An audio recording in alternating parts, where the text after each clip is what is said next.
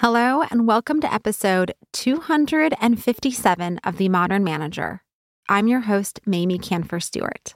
Do you ever wonder where your perspective was formed or how it impacts the way you think? Well, today I'm talking to Chuck Wisner about how to have conscious conversations. And guess what? It starts with the conversations you have with yourself. But first, a warm welcome to Lauren P. to the Modern Manager community. Membership is the easiest way to show your support for the show, while also gaining access to resources and community that can help you further develop your management skills. The patron level, which is $15 per month, gets you dozens of guest bonuses from podcast guests, including discounts on their services, free worksheets, and webinar recordings that are otherwise not available to the public. And you even get free books and coaching sessions on occasion. And my favorite, you get extended interviews via the members-only podcast, which you can listen to in whatever podcast player you use. So head on over to themodernmanager.com/join to learn more and become a member today. Now, Chuck Wisner is a sought-after thinker, coach, and teacher in organizational strategy, conversational dynamics, and leadership excellence.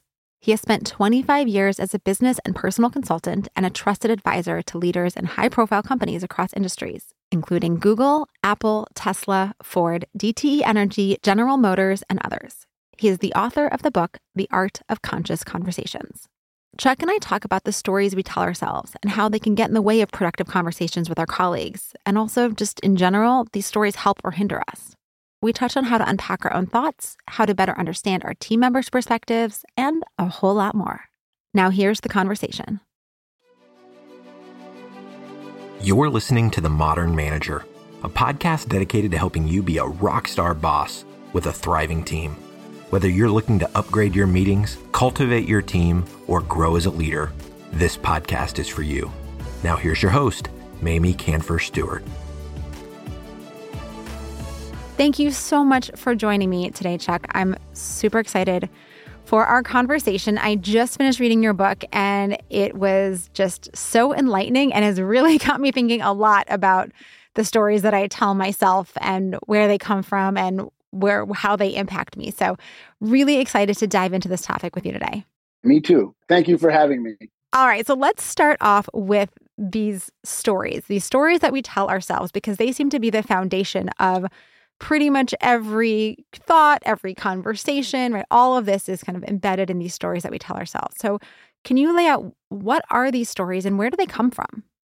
Okay. Stories. The first part of the book is storytelling conversations that support the other three conversations. I like to talk about stories because we, from the minute we're born into our family and then we live in our culture, whatever country we live in, we sort of are these sponges as young babies and then children. And we soak up everything around us culturally, and we soak up the beliefs of our families, and we soak up the stories that people tell us about ourselves, like you're shy or you're this or you're that. And what happens is, that's not a judgment of any of that, but it's to say we often live through these stories without paying conscious attention to them. And so when they serve us well, that's really a cool thing. But when they don't serve us well, they can limit how we think about ourselves and what we're able to achieve in life and how we live life. Could you maybe give us an example of one of these stories and kind of how it might serve us well or how it might hold us back? Sure. So I'll tell you that there's one of these stories is in the book and one isn't. From a personal perspective, I grew up in a somewhat dysfunctional family, but I had a grandmother that adored me. And she gave me a level of confidence in myself that isn't overbearing, but it's sort of this innate sort of like, you can do it, trust yourself. That sort of I embodied early on. Now, so that's a story that really served my life well. But ironically, counter to that, I had a grandfather who was a bit of a redneck, not a bit, a lot of a redneck. And he was a man's man in those days. That was a long time ago. And he constantly was telling me that I wasn't man enough. And that was because of things I did or things I didn't want to do as a young boy. And that story, that message he gave me, be a bigger man, you're not man enough, really implanted itself in my my very being. And it lived with me for many, many years until I was able to, again, oh, wow, I didn't really realize that story was driving parts of my life, and surface it, acknowledge it, and then work with it, and then really recognize that it wasn't my truth, but it was his truth. And that was a very enlightening moment in my life. It's so interesting because these messages that we get and the way that we think about ourselves, right, as you're saying, is kind of so embedded in us, it is really hard to be conscious of them. And I'm wondering, kind of, given the impact, maybe we could just dive right into the real meat of this, which is, how do we become more conscious of these beliefs about ourselves, these stories that we've kind of embodied, and be able to start to acknowledge them for what they are? Yeah, so you're right. It's not easy work. There's no magic switch. But I believe once we just even recognize the fact that we live through our stories, and we have stories about ourselves, we have stories about other people.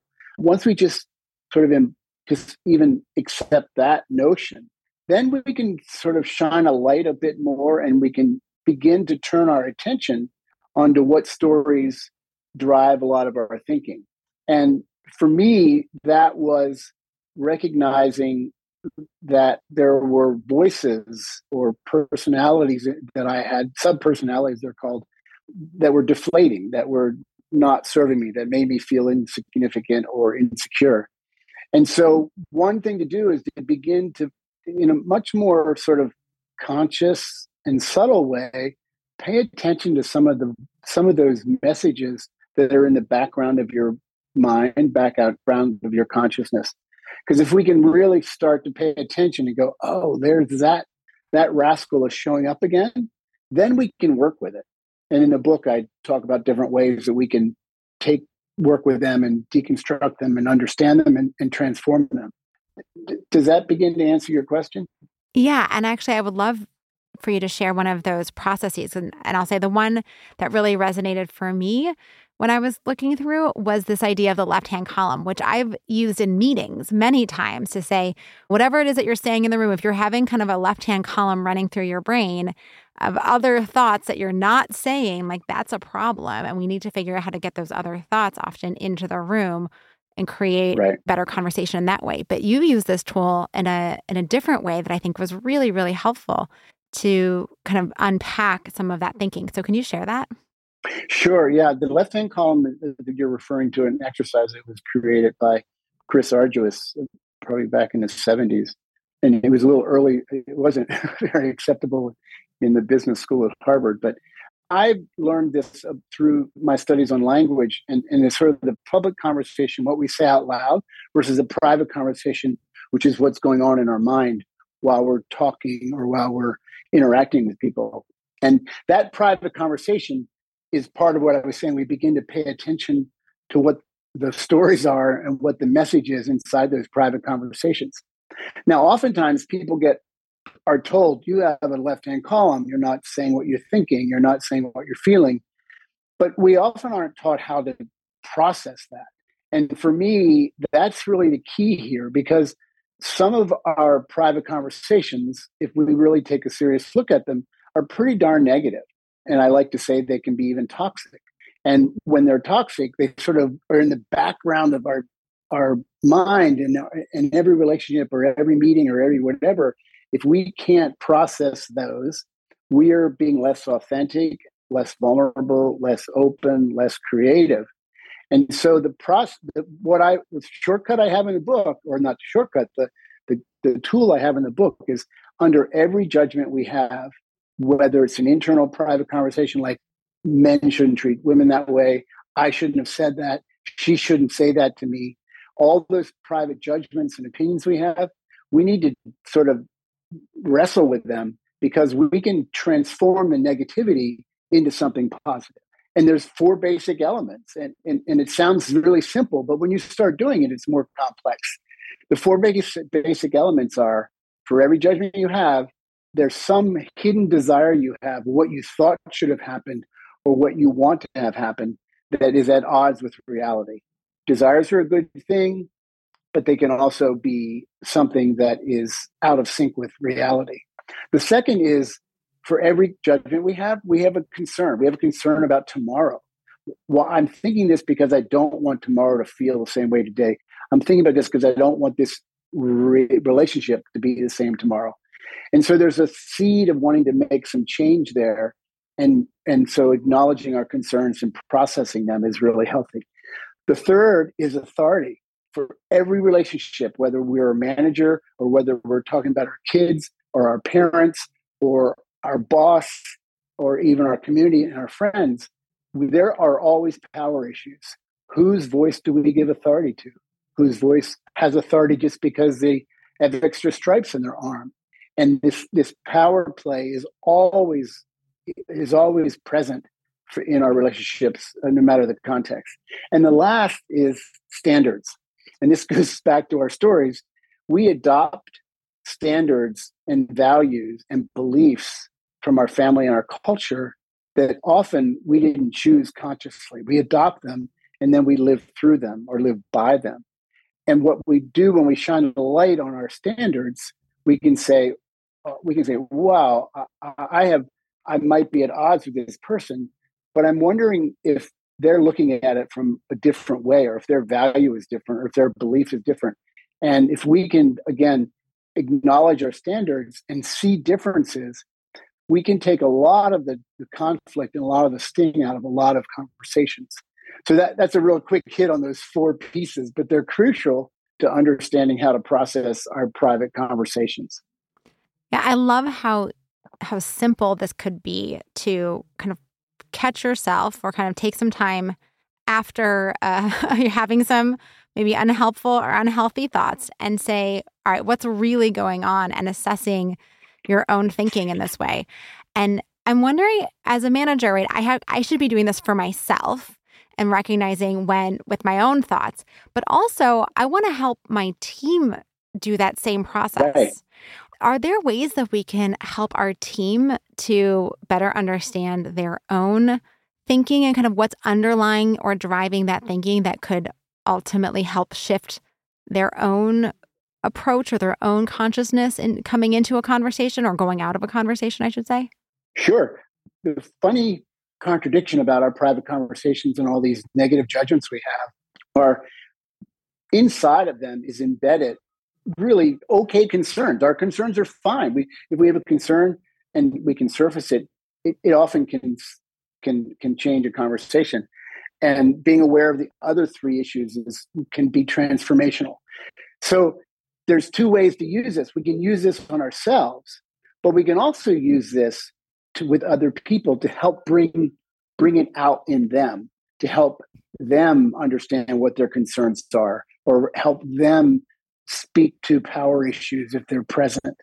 And one way I like to think about this is if we're working with someone or managers working with someone, and often we're in these conversations like holding a closed fist, like we have our position, we have our perspective, we have our judgment, and it's a closed fist. And if 2 people or 3 people or 4 people are meeting all our closed fists, we're just in a battle. We're never going to get anywhere. We go in circles, and we've all experienced that. But with the questions, we can use the questions to inquire into other people and help other people acknowledge and release some of their thoughts. And by asking really good questions, and the 4 archetypal questions help us ask good questions. Like a manager could ask, well, okay, I see you're worried about the progress of the project. You're worried about how much work you're getting done or not getting done. What do you want? What do you think we should be achieving? What do you think we should want to get from this? What are the goals? That's a way of asking about their desire. What do you want out of this conversation? Or you could ask, you're upset. What is your basic concern? What are you concerned about? Or, by the way, I know you don't like the evaluation. Here's my standard. Here's how am I evaluating. Do you have a different standard that you think is a different way of looking at this than I do? So those 4 key things help us ask good questions. And slowly, if we ask good questions, people's fists open and they're having a more open-handed conversation. So we can internalize them, or we can use them to help other people be more open and transparent in what their thinking is. Yeah, I love this because, right, it's not only helping them unpack, but it's helping us get smarter in the same moment together. Yeah, and the storytelling conversation is the first. The second is the collaborative conversation, and that really is that art of learning together. Of if I'm sort of slowly opening my hand and revealing my the cards that I'm dealt or the cards that I have, that is it's sort of a vulnerable but a powerful move at the same time, and it's actually contagious. It sort of gives some safety to other people to say, well, wow, I didn't know you thought that way. I'm thinking about it completely differently. Or you have that concern. I have the same concern. So how comes we're at odds? And so that ability to be in that conversational, collaborative dance is really that art of asking and telling and opening our hands and revealing our real thoughts and feelings. I'm wondering if you could share a little bit about the role of facts versus opinions versus kind of these beliefs or stories or kind of messages that we're holding. Because I can see how we want to unpack our individual thoughts and our thoughts with other people and have more productive conversations. But it also feels like there's sometimes maybe a difference of opinion that needs to get unpacked, but maybe also do we have the same experience that we're looking at together? And this actually just happened. I was in a meeting with another woman and she described what happened in one way. And I was like, oh my gosh, that's so different from what I thought was happening. And so it was almost like we had two different sets of facts, which I know isn't possible, but we interpreted the same situation differently. So I'm wondering if you kind of unweave all of this kind of tangled mess of stories, facts, opinions, beliefs, etc. Yeah. It sounds so simple when we say, let's just separate facts from opinions, but it's incredibly complex, like you just mentioned. Part of the reason is another part of the equation is emotions and feelings. So we're in a meeting, you're in the meeting with other women, and things are said, things are done, and you both have emotional reactions to that.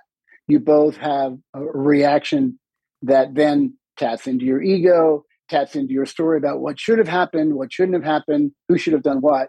And now we're in this, the tangled webs we weave, right? So one thing to understand is that when we are having these reactions, like your reaction to the meeting versus the other woman, first of all, say, really acknowledge what am I feeling? I'm feeling confused. She's feeling angry. To acknowledge that, because our emotions are simply a message, simply a physical manifestation of what our thinking is. And so if we can acknowledge our emotion and go, okay, let me just, for instance, I'll say you were confused or and she was defensive. In your confusion, I would say, let's understand why you're confused. Let's understand what your concerns are. Let's understand what you wanted to get out of this meeting. Let's understand what your standards are. And this helps ground you in your thinking. And if both people can sort of do that work, and sometimes only one person will do that work, then when you come back to the conversation, you're a little more centered.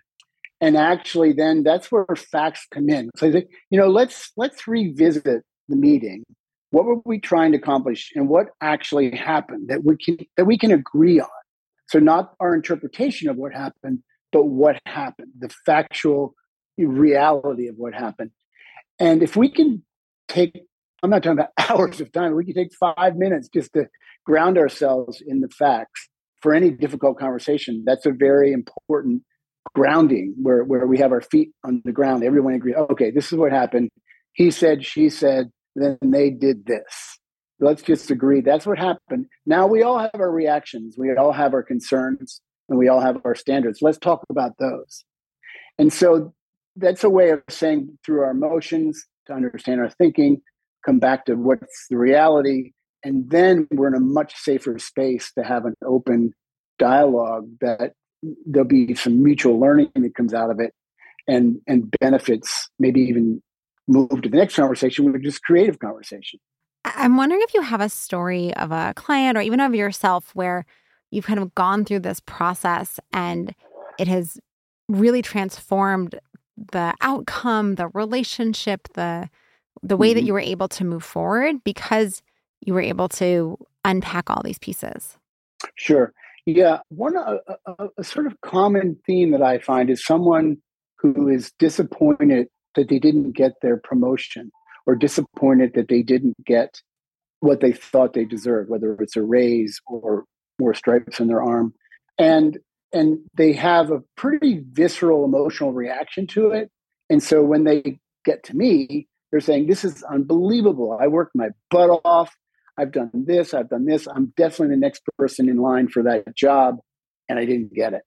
And they obviously don't understand me.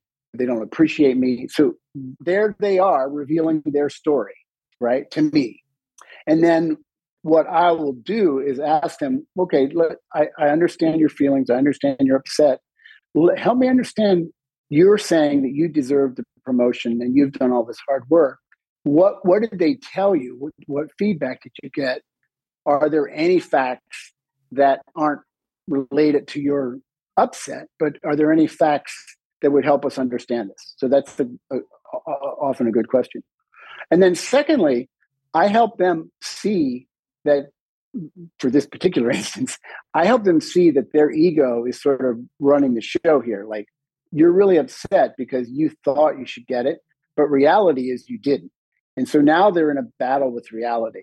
And then if we can unpack what they thought they should have happen versus what happened in reality, that I'm closing this gap between reality, where they're fighting reality versus really accepting it, which they can much better move on. So in this person's case, if they accept that, okay, it's maybe I'm not seen as well in the same way that I believe that I give myself credit for, or what I think I'm doing.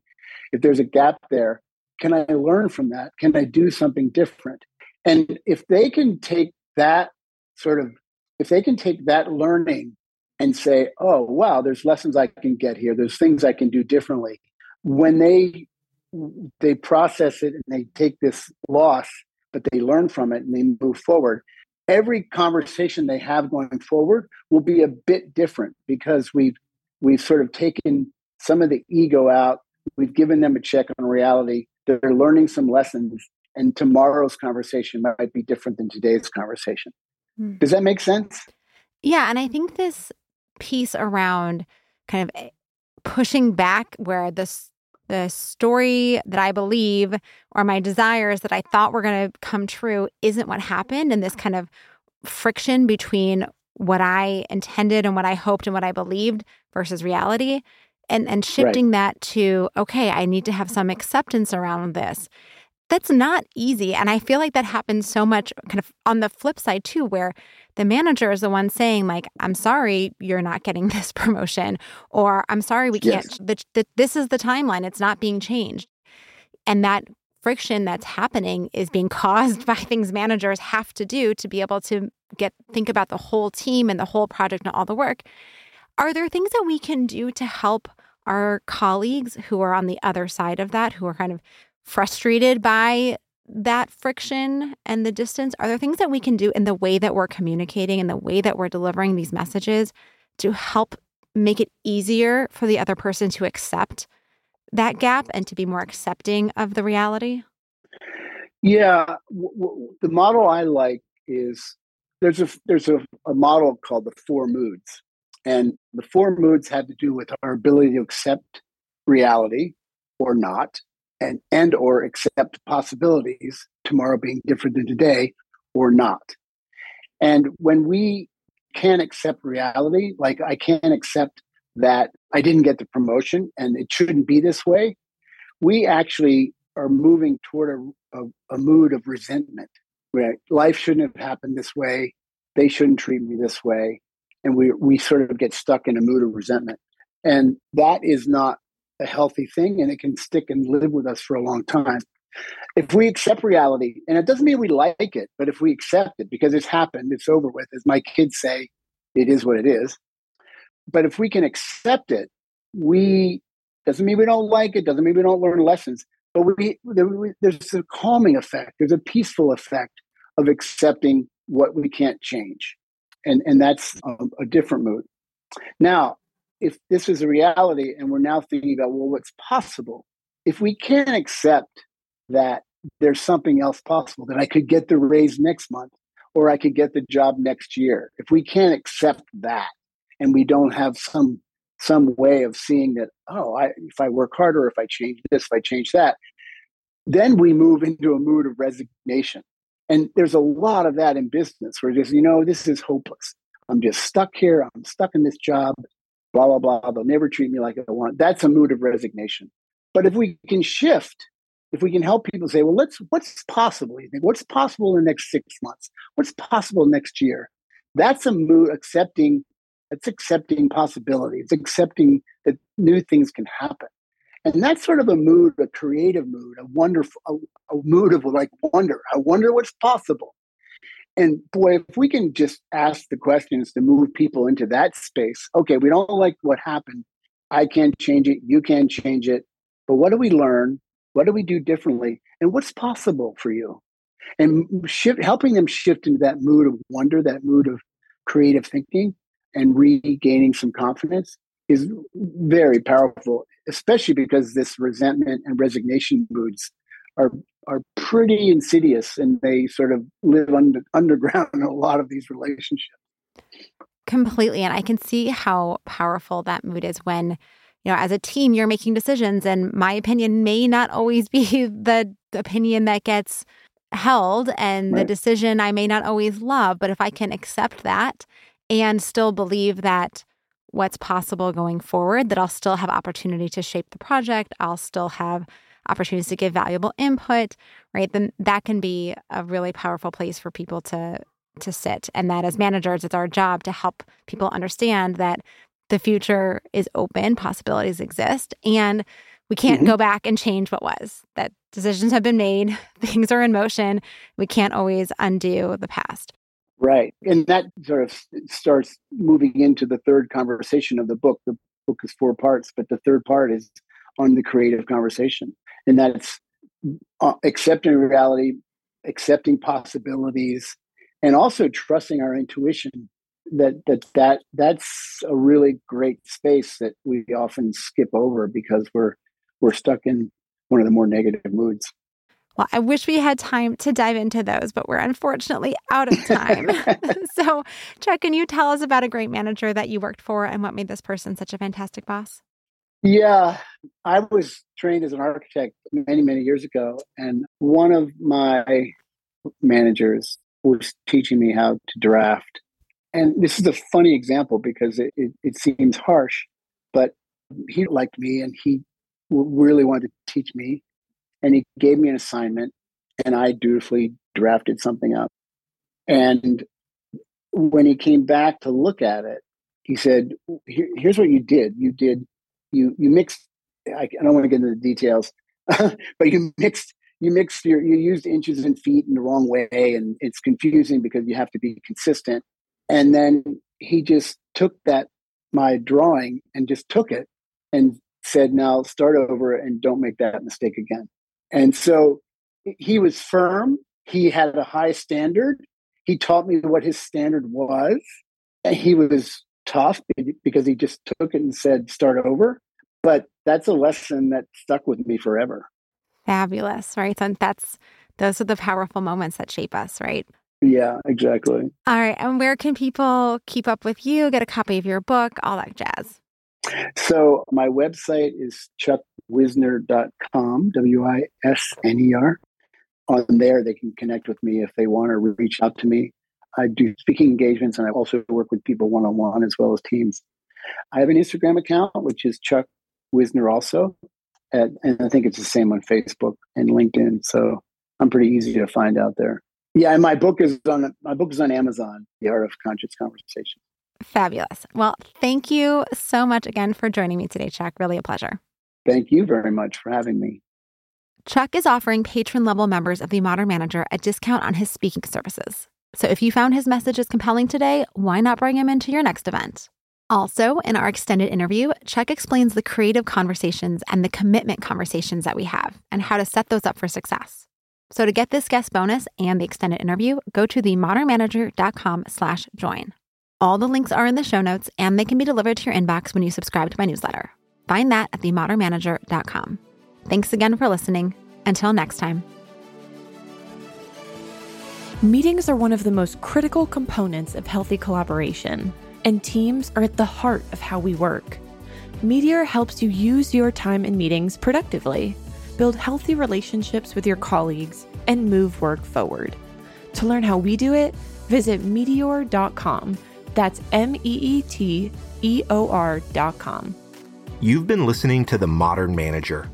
You're already becoming a rockstar boss of a thriving team, I can tell. To ensure you never miss an episode, subscribe to the show in your favorite podcast player and join the mailing list at mamieks.com/podcast. That's MAMIEKS.com/podcast to get show notes and other special content delivered directly to your inbox. Thank you so much for listening. Until next time.